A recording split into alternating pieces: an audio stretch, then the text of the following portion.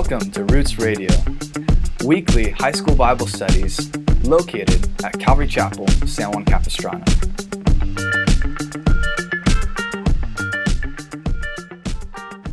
We're starting the book of Exodus tonight. And then second of all, coming up at the end of the month or the beginning of, in the middle of October, here's what's going to happen. We have something called Next coming up. And that's all I can tell you about that. It's called Next. It's October 17th and October 18th. So that is coming up, just so you know. And that's all I'm going to tell you. It's called Next. It's going to be on a Saturday. It's going to be on a Sunday. Also, there's one other thing I wanted to tell you. At the end of October, October 30th, the night before Halloween, Friday, with my little pinky, Friday, October 30th, we are having what is called the Roots Rally. And that is a night dedicated to you, for you.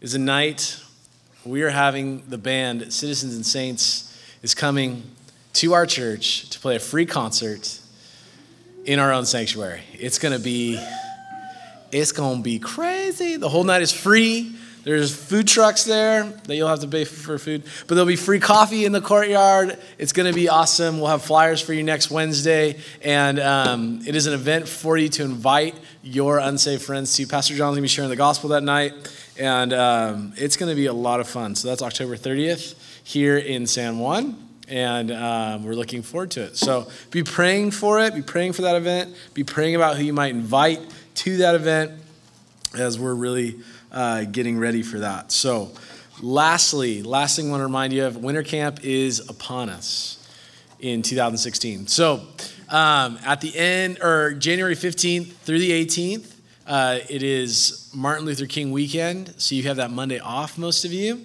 So we'll get to spend the entire weekend in the mountains. So you get an extra day of camp this year. We'll go Friday, Saturday, Sunday, and we come back Monday. We have rented a house for you. It is a giant cabin. It's got 7,000 square feet in the back hills of the mountains. And with El Nino coming, who knows? Maybe some snow. So it is in California, however. So those things are all coming up. We'll let you know as they get closer. And exciting. If you have your Bible, the book of Exodus tonight, chapter 1. We are going to be studying through this book for the next 19 weeks. I'm just kidding. That's a round figure. I don't know how long it's going to take. But it's a big book. There's a lot of stuff in it. And the Old Testament is really cool. So Exodus is what we're going to be in for the next couple weeks. The whole theme of the book is the way out. The way out. So that's kind of what we're going to be looking at. Their way out of Egypt, but we're going to look at tonight something that we're going to call Shake the Nest. So if you have your Bible and you're there, let's read verses 1 through 7, and we will start. It says, "Now these are the names of the children of Israel who came to Egypt. Each man in his household came with Jacob. Reuben, Simeon, Levi, Judah, Issachar, Zebulun, and Benjamin, Dan, Naphtali, Gad, Asher. All those who were descendants of Jacob were 70 persons, for Joseph was in Egypt already. And Joseph died and all his brothers and all that generation. But the children of Israel were fruitful and increased abundantly, multiplied, and grew exceedingly mighty, and the land was filled with them." Let's pray. Heavenly Father, we thank you for the opportunity to meet here, to meet with you tonight. We pray, Lord, that you would teach us in the power of the Holy Spirit, that we might hear from you, that we might draw closer to you. And Jesus, we love you and thank you for all that you do for us, God. In your name we pray. Amen. All right, well, Exodus was written by who? Who knows who wrote the book of Exodus? Right on. Caleb. Moses wrote the book of Exodus. Rabbis call this book the book of names because it opens with a list of names. These names are the sons of Jacob who brought their families to Egypt to escape the famine in Genesis chapter 46. In Genesis chapter 46, you remember a great famine broke out in the land. Joseph's brothers had sold him into slavery. There Joseph was in in Egypt. He was sold to a man named Potiphar. Potiphar then put him as like the main guy in his house. Potiphar's wife also thought he was the main man of the house. And so we have that story of her saying, "Oh, Joseph." And he telling her, absolutely not, you're old. And he ran, not just old, but no, you're a married woman. It's wrong. I'm out of here. And he ran out of the house naked because she grabbed his clothes. We have that story. She falsely accused him of raping her. And so he he ends up in prison for the next few years. And while he's there in prison, there's two people, the cupbearer and the baker that belonged to the king, that worked for the king. There they are in prison with Joseph. And Joseph begins to talk with them, and he interprets their dreams. And both of their dreams come true. The chef dies. The cupbearer gets his job back. And you remember Joseph told him, "Remember me. Tell the king that I've been falsely accused and get me out of this place." And so when he got out, Joseph's thinking, yes, finally, I'm out of here. He sat in that prison for another 2 years. And all of this, God was working a plan out for Joseph. And when Joseph was sold into slavery, he was then put into second command over all of Egypt. As he's brought out to interpret the king's dream, he gets it right. He tells the king, this is what we should do. This is how we should handle this big drought that we're going to have. And Joseph is used by God in a mighty way. And we can see God moving and working his plan out for the nation of Israel. And the first word of this book could actually be now. It says, now these are the names of the children. It could be actually the word and. And Joseph dies at the age of 110, and God is about to do something else.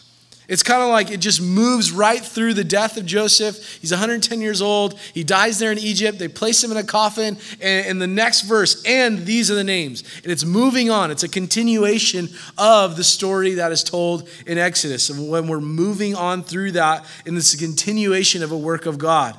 God's going to use Israel's experience in Egypt to prepare them for a special task that he gave to accomplish on the earth. Israel was a special nation, and they had a special calling that God had given them and what they were going to be used for. And number one was to bear witness of the true God. That's part of what they were called to do, is to proclaim who God was, that there is one God and his name, and there's one God, and we bear witness of the one true God. Number two was the writing of the Holy Scriptures. They were going to write this stuff down. God, in the inspiration of the Holy Spirit, was going to breathe on his prophets, and they were going to write for us what we now have in our hand. And the third task that they would have was the bringing of the Savior into the world would come through the Jewish nation. So there's a big task that God has, a big plan that he has for the Israeli people. And so everything that is happening is a part of what God is doing and a part of God's plan. He took them there to Egypt. He provided for them in that time of famine.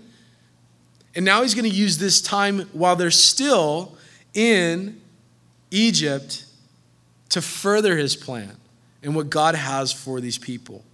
But in verse 6, it says, and Joseph died and all his brothers and all that generation. But the children of Israel were fruitful. In verse 8, it says, now there arose a new king over Egypt who did not know Joseph. Because of Joseph and what he did for the nation of Egypt, for the nation of Israel, there was this kind of respect that was paid to him and to the Hebrew people. Because he saved them. Without him, everyone would have died. I mean, there was this great kind of appreciation for him. And there was this sense of indebtedness to the Hebrew people by the Egyptians. And so they kind of appreciated those people there. But it says here that Joseph died and his memory died. And the appreciation of these people died off as well. And a new Pharaoh is going to arise. And when that happens, they're going to recognize an issue that has arisen in this text. Here's the issue. But these children of Israel were fruitful. They increased abundantly, multiplied, grew exceedingly mighty, and the land was filled with them. Notice how many times it just describes how many Jewish people there are in Egypt. That is a very descriptive sentence. It says that they were fruitful. They increased abundantly. They multiplied. They grew exceedingly. They were mighty. And they were filling up the land. It's almost as if it was something supernatural that God was doing. There's a population explosion that happened in this time frame, and the population at this time was doubling itself every 25 years. Every 25 years, the Jewish nation would double in size. That's huge. That's a lot of babies being born. So, and what I think what we can find from the text is there's something that God was doing supernaturally. That God was blessing them beyond what was naturally capable. That they were producing more kids than ever before. I mean, just, you look at a girl and she got pregnant. I mean, it just was happening and God was working and all this. And they were just not married people. Come on. They were getting pregnant a lot quicker and God was multiplying them and blessing them. And you're like, that doesn't sound like a blessing. I have little brothers and sisters. That's not a blessing. More babies. How is that? No. But the Bible equates blessing to kids. I mean, he'd multiply their house. I'm going to bless your house. And that means more and more children. The Bible talks about kids as being this wonderful gift from God, that a man who has a full quiver is a blessed man. And I have 2 little arrows that are like insane. And I'm thinking, I'm good. I can't imagine can you imagine having like the average of 10? Like the average Jewish household had 10 kids or whatever. And you're like, it's no big deal. It's like a herd. That's not a group. That's not a family. That is a pack. That is a herd. That's a gaggle. It's geese. Anyway, that's a lot of kids. In verses 8 and 9, he says here, now there arose a new king over Egypt who did not know Joseph. And he said to his people, look, the people of the children of Israel are more mightier than we. Come, let us deal shrewdly with them, lest they multiply. And it happened in the event of war that they also join our enemies and fight against us. They looked at the Hebrew people and saw that their population had numbered in the 600,000s. At this time, it's estimated that 600,000 men over the age of 21. And in military terms, that means you have a big stinking army. That's a really big army. They didn't really factor in kids and women, but if you would factor that in, that's a group of people of a population of upwards of 2 to 3 million people that actually aren't from your country. That's a lot of people. And so they're looking at the land, they're going, they outnumber us. And let's say that something would happen where we're attacked from the outside and the Jews get wind of it and they revolt against us. We're now facing an army of 1 million people. And that's not good for us. That's not looking very good for us. We need to do something. We need to come against them. And so their kind of resolve or resolution to deal with the situation is to enslave them. And in verse 11, it says, therefore they set taskmasters over them to afflict them with their burdens, and they built for Pharaoh supply cities, Pithom and Ramses. But the more they afflicted them, the more they multiplied and grew, and they were in dread of the children of Israel. This was not a household kind of slavery where they put each Hebrew slave up on a block and they auctioned them off. This was a nationwide enslaving, where they said, if you're a Jew, you have now become property of the Egyptian government. You work for us, and here's what you're going to do. You are going to make bricks every single day. And what they were charged to do is, because Pharaoh was a city builder, especially store cities, and we have the 2 cities that they built, it says that they needed immense quantities of bricks. So the Jews were taken from shepherding flocks and working out in the fields, and he put them into manual labor camps, and they would dig the stiff clay, knead it by hand and feet, shape it into molds, all under the careful watch of the taskmaster, who was encouraged to whip them. If anyone refused to work or stumbled or looked like they were resting, they would be beaten and scourged.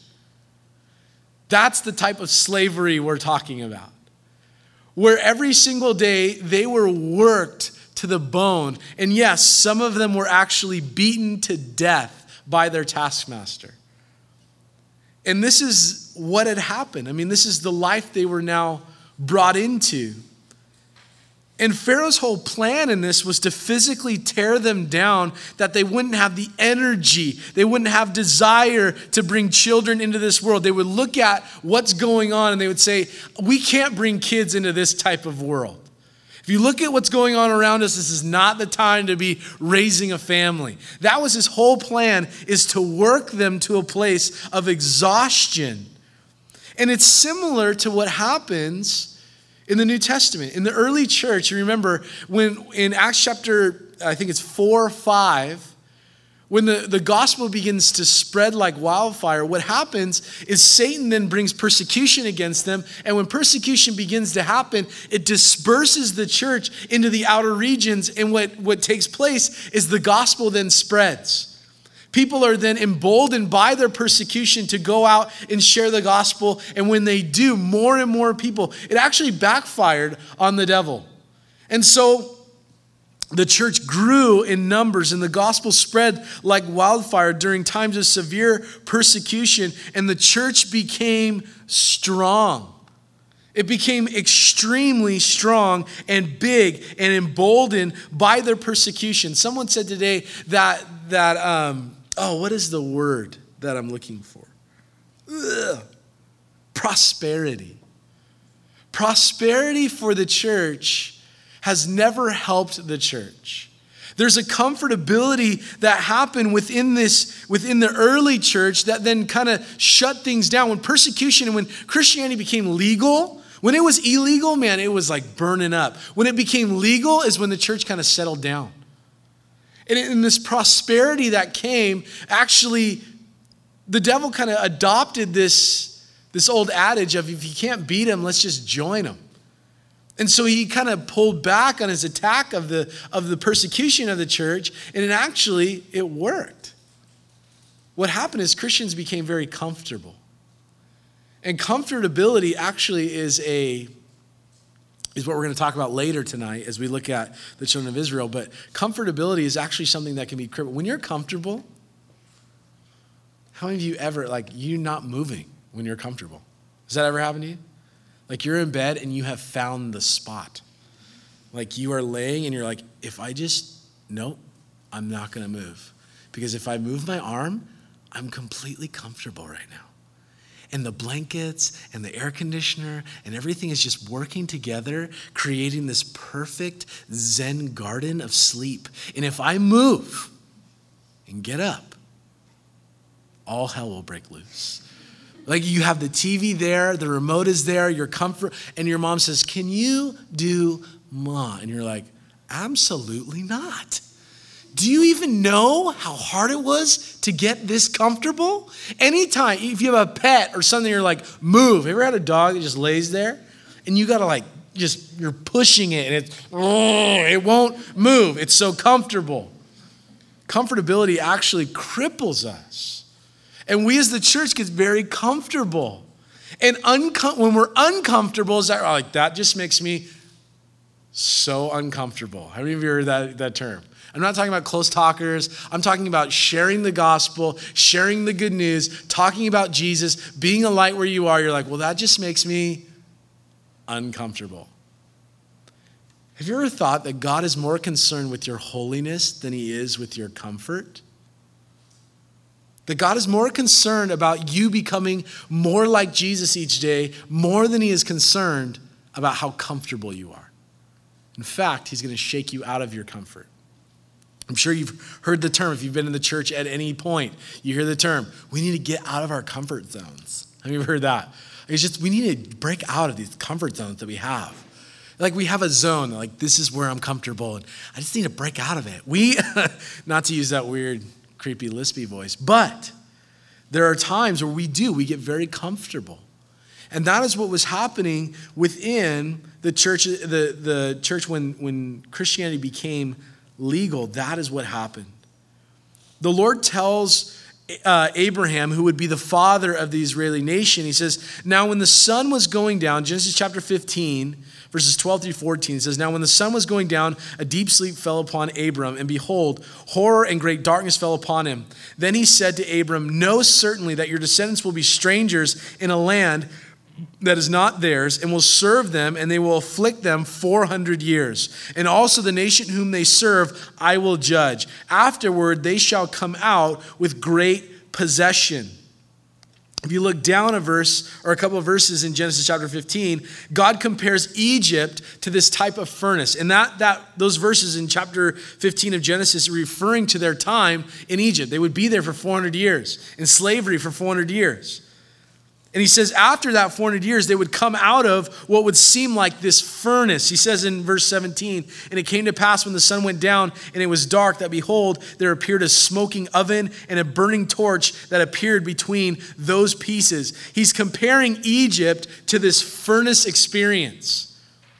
This furnace experience. And Israel would go through the furnace, but they would come out a mighty nation.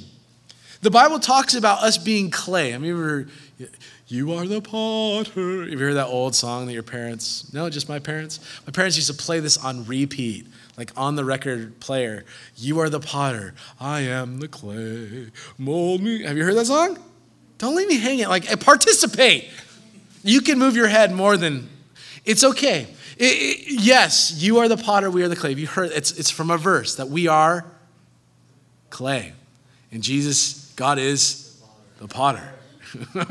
Very good. And as that, he is molding us and shaping us. Do you know what they do when they get the mold exactly the way they would like it? What do they do? Have you ever been to Color Me Mine? Have you ever been to that where you like make a cup? Do you know what they do with that? In order to, when you get it back, what do? They put it in a kiln. What is a kiln? It's a stinking furnace. It's fire. It heats it up with such fervent heat that it makes it harder and stronger. That's what we're seeing here is the children of Israel are going to go through 400 years of suffering and difficulty. They're going to come out of it a mighty nation. Look what it says as they go in. It says that they grew exceedingly mighty. And as they grow exceedingly mighty, God is going to bring them through a time of difficulty, and coming out of it, they're going to be extremely strong. And trial and difficulty actually serve a specific purpose in our life. It causes us to lean on the Lord. In that fire, we find we come out on the other side of our faith. Although it was shaken for a time, it has been fortified and solidified by the Lord. God actually has purpose in difficult situations. You may be entering into a time where you're like, this is stinky. There's no other word to describe. Well, there are, but I'm not going to use those words. This is a situation that is difficult. I'm not happy about it. I'm in it. Guess what? God will use it as fire to burn up, to burn away flesh. The thing that we rely upon is now gone, and we have to rely upon the Lord. And when we come out of it, we come out stronger, our faith being strengthened in the Lord. So God actually has purpose in trial and difficulty. It's just like lifting weights or any type of training for sports. How many of you ever lifted weights? I see most of you because you're like, Jack. But if you've ever lifted weights to the point of failure, have you ever done that before? We used to have this lifting schedule that on it would say like your reps would be 5, 3, 1 failure. So your weight with each rep, you would do 5 reps of whatever you feel like you could do 5, and it had to be difficult.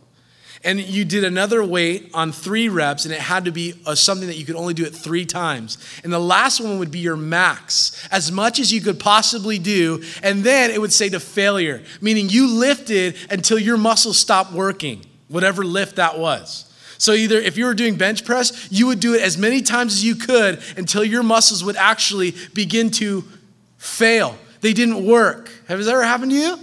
Isn't that fun? We used to do, it doesn't look like I do crunches, but we used to do crunches to the point where like I would get in the shower and I would put my head back to get my hair wet and I would go, ah! And I would fall because I couldn't pull myself back up. Or I would lift weights, we would do like curls and stuff like that to the point where your arms are stuck like this. You're like, what's up, girl? Hey, because your arms were so torn apart. Or leg day, when you would like squat till you couldn't squat anymore, till failure. And what you're seeing as you lift like that, you're like, wow, my muscles are getting bigger. Do you know what's happening to your muscles? They're being torn apart. If you're ever lifting, you're like, I am sore. It's not because your muscles are like, man, they have been ripped. That's what has happened. Your muscles have been ripped apart. And when they heal, the reason they're getting bigger is because they heal and they get bigger as they heal on top of each other. That's what a muscle does.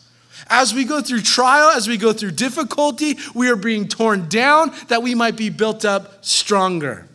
And you're going to see that in the nation of Israel. Because what they're going to go through in the next 40 years, it's going to be gnarly.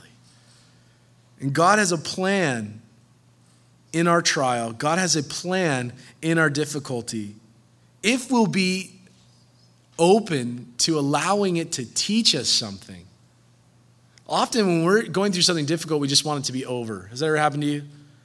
Like, I just want this to be over. If you have to run really far, you're like, I don't want to run the mile today at PE. I just want this to be over. I just want to reach the finish line. I just want to throw up and be done. I just don't want to do this anymore. If you will allow God to teach you in the trial, not just look to the end, but look at God in the midst and see how God would use it and God would teach you through it, then it's accomplishing, or it will help accomplish and do what God has set out for it to do.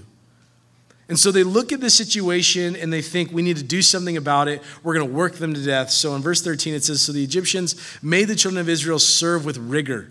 It means they're going to work them to death. And they made their lives bitter with hard bondage and mortar and brick and in the manner of service in the field. All their service in which they made them serve was with rigor, meaning it was hard. Everything they did was difficult, and they made it more difficult on them than it had to be. Then the king of Egypt spoke to the Hebrew midwives, of whom the name of one was Shiphrah, and the other name was Puah. It's in the Bible. Puah. That's funny. And he said, when you do the duties of a midwife, Puah, this is awesome, for the Hebrew women, and see them on their birth stools, if it is a son, then you shall kill him. But if it is a daughter, then you shall live. The plan backfired on working them to death and actually increased the number of kids that they were having. I mean, it just created more. God was supernaturally working and blessing them. And so Pharaoh's plan had turned to bloodshed. It was called, if I can pronounce it correctly, it's Plan B, but it's infanticide, which is killing all the infants. His first plan was to use midwives. Midwives were, when there was a woman giving birth, the midwife would come and help her through the birthing process. And so he tells these two women who either they were Hebrew or they were Egyptian. We don't know, but these are Hebrew names, so perhaps they are Hebrew. We don't know. But he asked them, he told them, he commanded them, when you go to help with a birth, if it's a male, I want you to kill it on the spot. If it's a girl, you can let it live. That's what he asked these two women to do. And it says in verse 17, but the midwives feared God and did not do as the king of Egypt commanded them, but saved the male children alive. That was his first plan. Number one, let's kill all the kids as they're being born. But God would not allow this to happen. Because if Pharaoh succeeds, look at this from his plan was actually brilliant. Because within a couple of years, he actually would have destroyed the Hebrew nation. In just a few years. In perhaps his lifetime, he could have seen the demise of the entire Hebrew nation. Because without Hebrew boys, there would be no more Hebrew babies. All the men would die off, and all that would be left were the Hebrew women. They would marry into Egyptian families, and there's no Hebrews left. And what that would mean is, there's no scripture, there's no prophets, there's no Savior. And so God would not allow this to happen. And these two women that are employed, they actually, and I want you to underline something in your Bible, in verse 17 it says, but the midwives feared God. It did not do as the king of Egypt commanded them, but saved the male children. The way that God provided protection for the nation of Israel was not through some giant miracle or some his face coming out of the clouds and speaking, but he used two midwives, and it started with them fearing the Lord. They had a fear of God. Not that they were scared of God, but they had a respect for the Lord. They had a respect for the Lord and what God said. And they knew that what they would, if they did that, that was wrong. And they knew, according to God's word, that that was wrong. They had a fear of the Lord. In Proverbs 9:10, it says, the fear of the Lord is the beginning of wisdom. Fear of the Lord is the beginning of wisdom.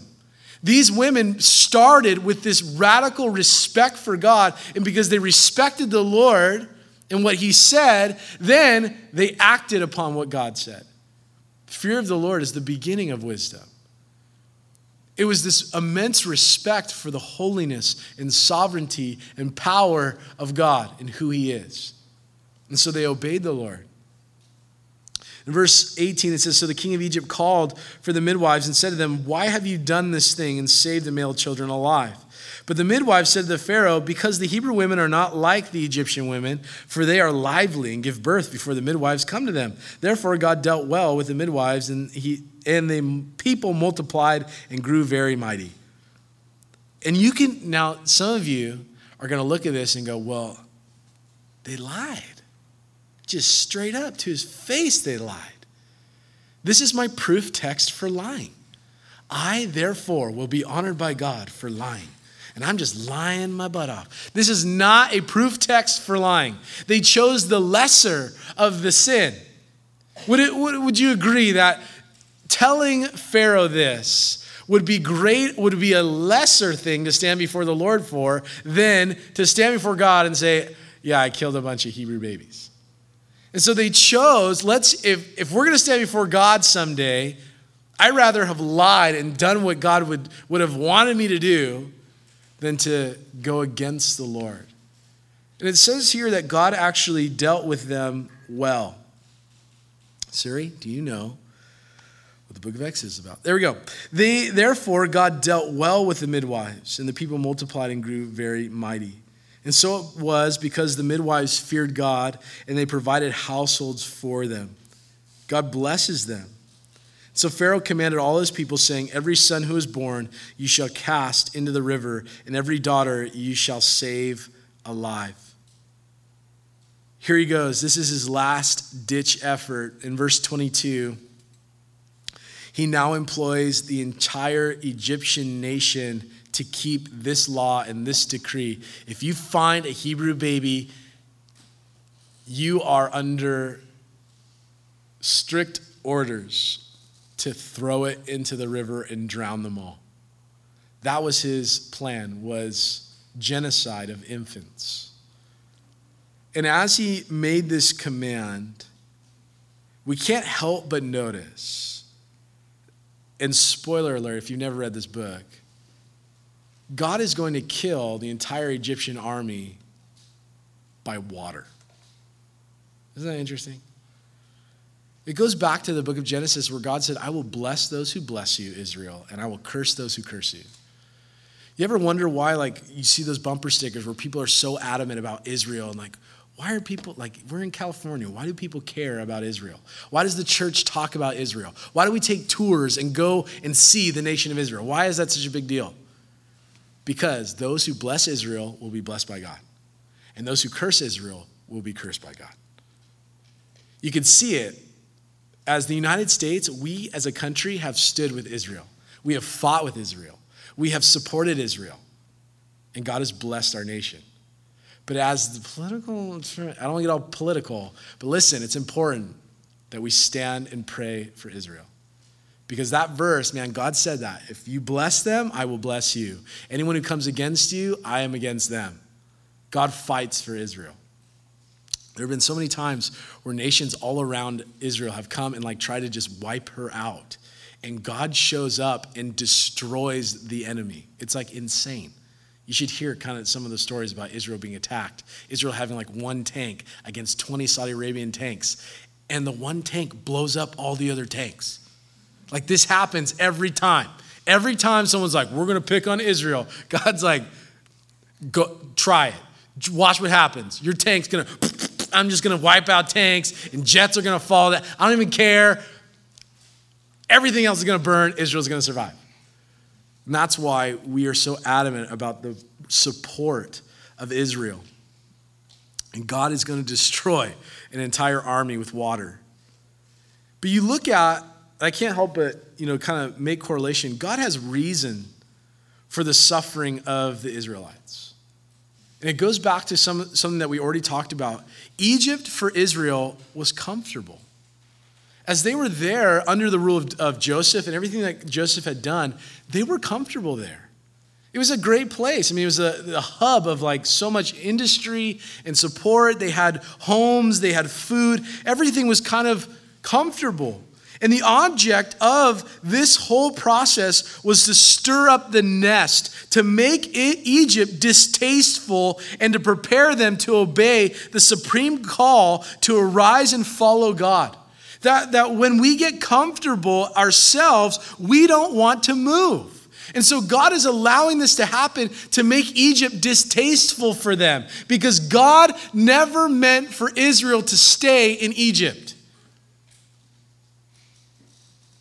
There you go. God never meant for Egypt to be their home, right? Where was Israel's home? It's in Israel. Very good. God had prepared. Is that a trick question? Oh no. There was a whole land prepared for them. Egypt was not the place that they were supposed to be and supposed to stay. Egypt is going to get very, very uncomfortable for them, that they may desire to leave. Because when we're comfortable, listen, you personally, when you are comfortable where you are, there's very little reason to get up and do anything. If you're comfortable at being a couch potato Christian, so is the devil. He is okay, very much so, okay with you just sitting on your butt as a Christian and doing absolutely nothing for the kingdom of God. Because you can build a life, that doesn't bother him. But when you build towards the kingdom of God, that awakes him. We have to be careful not to become complacent and so comfortable in this world, because this is not our home. This is not our final destination. This is not our final resting place. Egypt is going to get very uncomfortable. And if you think, because we're going to look at plagues, if you think, gosh, that's excessive. Did God really have to make it that uncomfortable? Blood. If he had to use frogs and flies and hailstorms. Why was it so severe? You don't know the Jewish people if you think that's excessive. In the book of Numbers, it tells us that they were complaining about manna. Remember, they get out there and they're like, every day we have this stinking manna. Every day, God rains down food for us. Every day, it's the same thing. And we're out here. And then they start to talk amongst themselves, and they say something like this: do you remember the flesh pots, the garlic, the leeks? Oh man, Egypt. Remember that?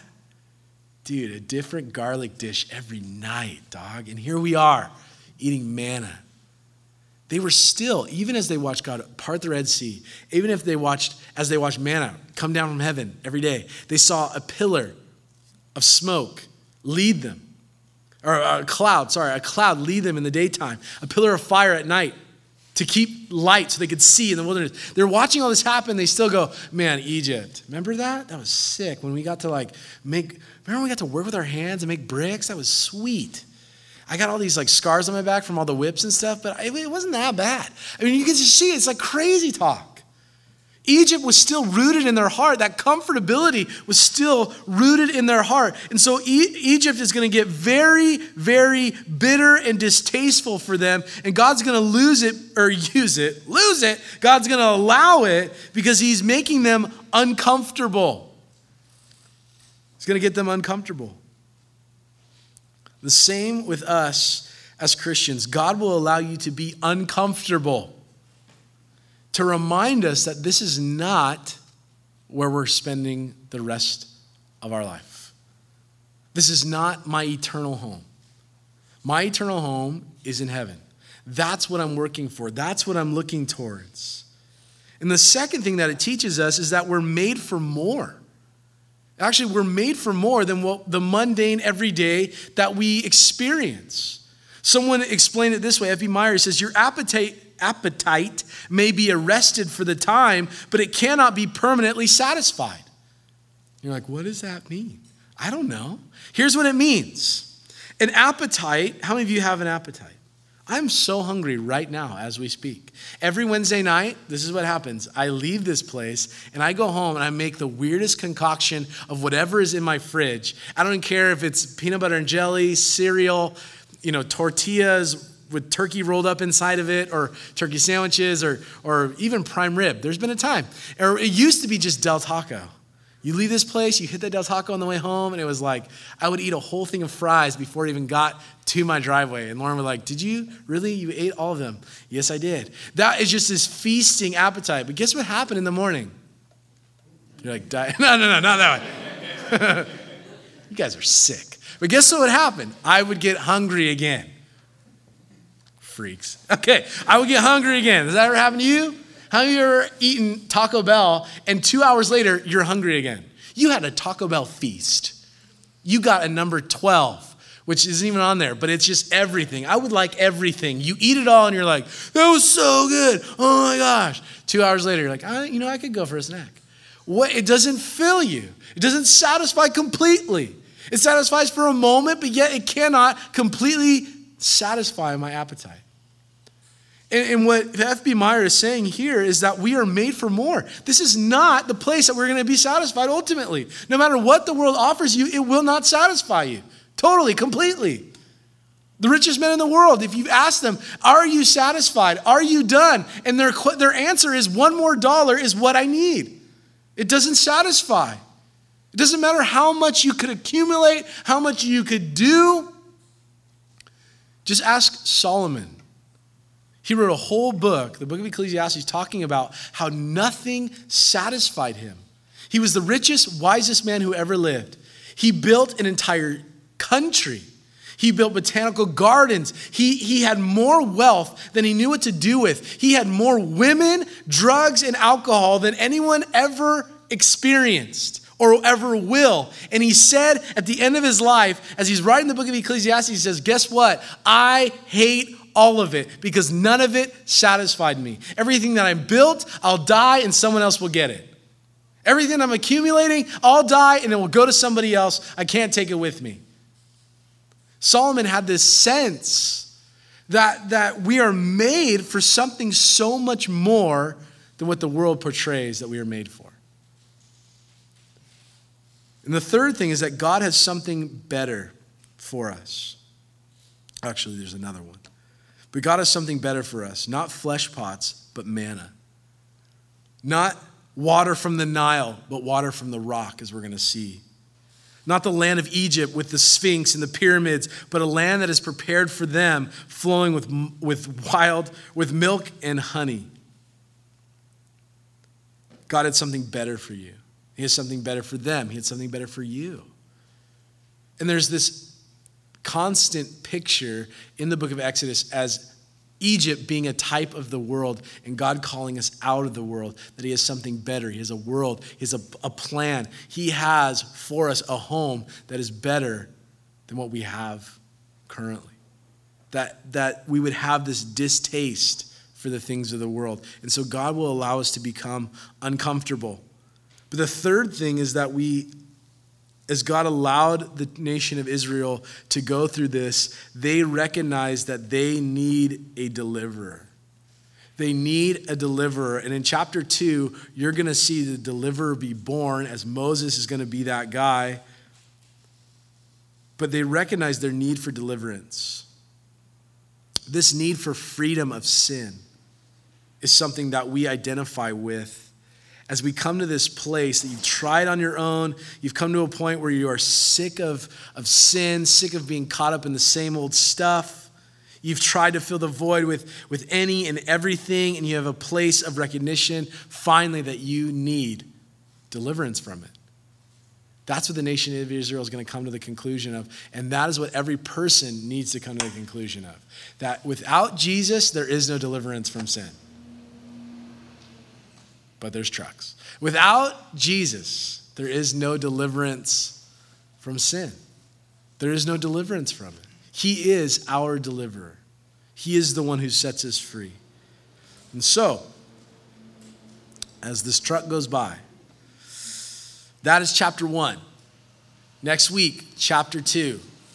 Next week, I think they're doing delivery. It's okay. Next week, we are going to be in the sanctuary to begin, okay?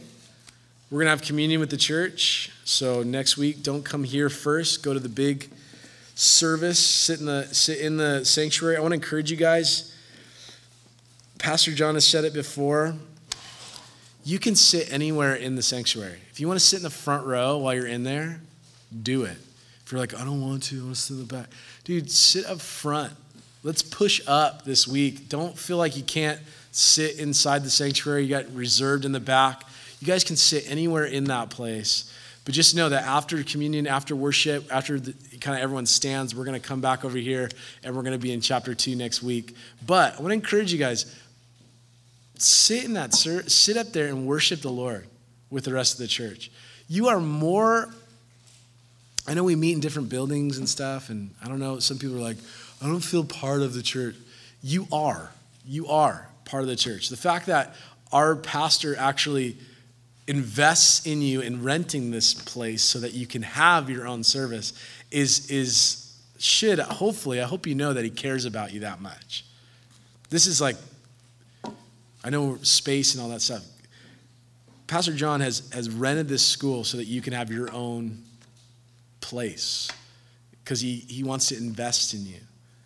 And in that, you are a part of this church. You are a valued member of this whole church. It's not, we're in the youth services and they're over there. Yes, we are, but we are all part of the church. So when you guys get to sit, when we sit in the main sanctuary, I want to encourage you, press up, worship, sing, be a part of the service there, okay?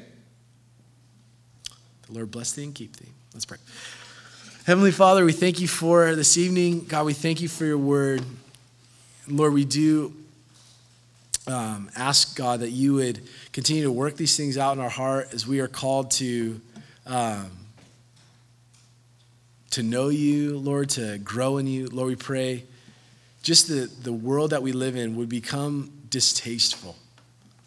Lord, it would become unappetizing. Lord, the distractions that we have and the things around us, Lord, we're so blessed to live where we do. But Lord, we are distracted so often by the stuff around us. And so, God, we pray that you would cause this world to be uncomfortable for us, that it would be distasteful to us, that we would long for heaven, that we would long to see you. And so, Lord, thank you for that reminder tonight, that we would be shaken up out of complacency, out of a place of apathy, Lord. And God, we thank you for your love for us, that you delivered us from sin and from death. God, we thank you and praise you in Jesus' name. Amen.